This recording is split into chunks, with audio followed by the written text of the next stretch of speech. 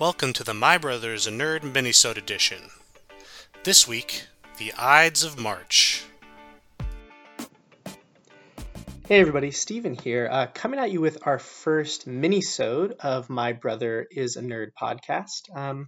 Today is the 15th of March, which some of you might know is also known as the Ides of March, the date when Julius Caesar was assassinated.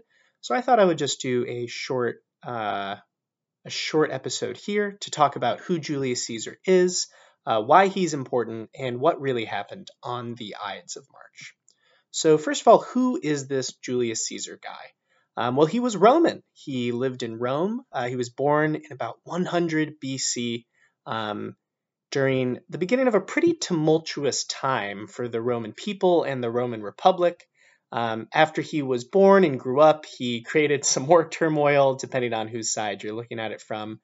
And then after getting really powerful and fighting a lot of wars, the other senators thought he was, getting a little bit too big for his britches. He was getting too powerful. And so they murdered him in the Senate on March 15th, 44 BC, which in the Roman calendar they call the Ides of March. So who is this Caesar guy? Why is he important? He is not the namesake of the salad. And he's not even the namesake of the surgical procedure, the cesarean section, contrary to popular belief. The reason that we know this is that in antiquity, C-sections would only be performed on a dead person to save a living child. But Caesar's mother actually survived childbirth and lived into her 40s. The reason that it's called a cesarean section is because the word Caesar or Kaiser carries the connotation of cutting. So that's where we get the word cesarean section, not from Julius Caesar. So that's why he isn't important. But why is he important? Well, the month, his birth month, July, is named after him, Julius. It used to be called Quintilis, or the fifth month of the year, because the Roman calendar started in March, and was later changed to be named after him by his adopted nephew, Augustus. Not only that, but his name sort of became ubiquitous with leader. So the Tsar, C-S-A-R, of Russia, or Kaiser of Germany, those are both directly taken from the name Caesar, or Kaiser, as it was pronounced in Latin. And we still use those words today or into the modern era to talk about people who are leaders. And he's also important because he sort of bridged the gap between the Roman Republic and the Roman Empire. So a really big change and led to one of the biggest what-ifs of history as people try to decide what the world would have looked like if Caesar was not assassinated. So speaking of his assassination, you might know that very famously he's supposed to have said "Et tu, Brute," talking to his supposed comrade Brutus after being stabbed, which means something like "And you, Brutus." But this line probably wasn't actually said by Caesar. This is from Julius Caesar, the Shakespeare play. Roman elites, the highfalutin Romans, usually actually spoke to each other in Greek. And so Plutarch, a historian, records Caesar as saying in Greek, "Kai su teknon," or "You too, my son," as he was being stabbed by Brutus. So some people think that this is sort of a Luke, "I am your father" moment, because, well, you could say teknon as, or my son, as we might say, like, "Oh, sonny boy," or something like that, to not actually mean your son.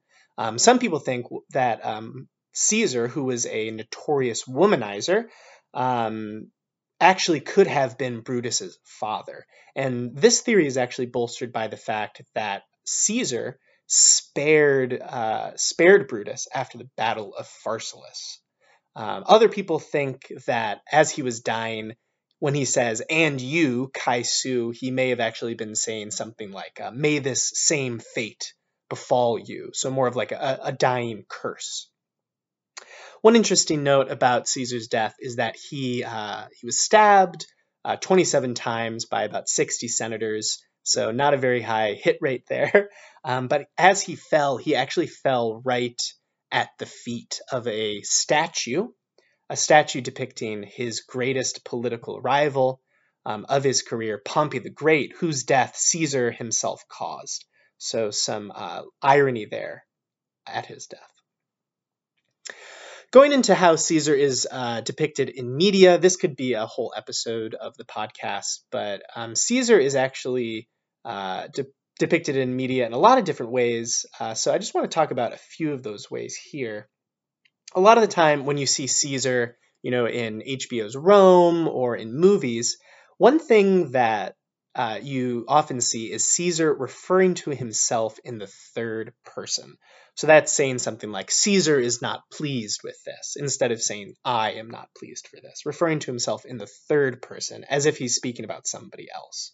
So this is actually a really interesting choice, and it actually comes from a literary work that Caesar wrote called the Commentaries about the Gallic Wars, or the wars against the Gallic people that Caesar fought against before he sort of became the hot shot in Rome. He was up in modern day France, kicking butt, taking names, kind of committing genocide. And while he did this, he wrote a work about his feats, but interestingly, he wrote it from the third person. He wrote it as if somebody else were writing it about Caesar. And this was an intentional literary choice to refer to himself in the third person, because as he was detailing his movements and his military victories, his quick decision making, he was trying to make himself look good. This was a propaganda technique to try and convince the Roman people that he was a military leader and that he would be a good leader for Rome by showing them all of the tactical, heroic things that he was doing, but by couching it in this manner of a, detached, factual military report from the third person, it makes it seem more credible than if he were talking about, oh, I did this, and then I took out all of these Gauls, and it was amazing. So by making it in the third person, he's actually giving himself some more credence. And modern interpretations of Caesar do this by having him refer to himself in the third person while he's talking about himself. It makes him seem a little bit dumb, I think, but it's a little nod to this literary work that most Latin students throughout history would read in their second year. Other sort of fun facts about Caesar in media, if you're a fan of Yu-Gi-Oh!, it features the Monarchs, which are a series of powerful cards based on the emperors of Rome, and the most powerful of them is named Caius, which is how the name Gaius, or Caesar's first name, would have been pronounced in ancient Rome. So much so that when you see the word Gaius inscribed in stone, it'll actually just be inscribed as a C instead of a G, because everyone would know that we're talking about a Gaius, kind of pronounced like a C. He also appears in 3 Assassin's Creed video games, so that's very exciting. And to top it all off, I know you're as excited as I am to learn that in Caesar and Cleopatra, the 1945 film, he was portrayed by none other than Claude Rains, who we geeked out a lot about in our Universal Monsters podcast. So if you haven't listened to that, go ahead and listen to that now, and you can see why I'm so excited to learn that Claude Rains also has played Caesar, and not just the monsters of the 50s and 60s. So I hope you enjoyed this mini podcast, and it gives you a little bit more of an idea of what's going on in the Ides of March, what people mean when they say et tu, Brute, when they're stabbed in the back or betrayed. And I will see you next time on the podcast. So see you later, nerds, and stay nerdy.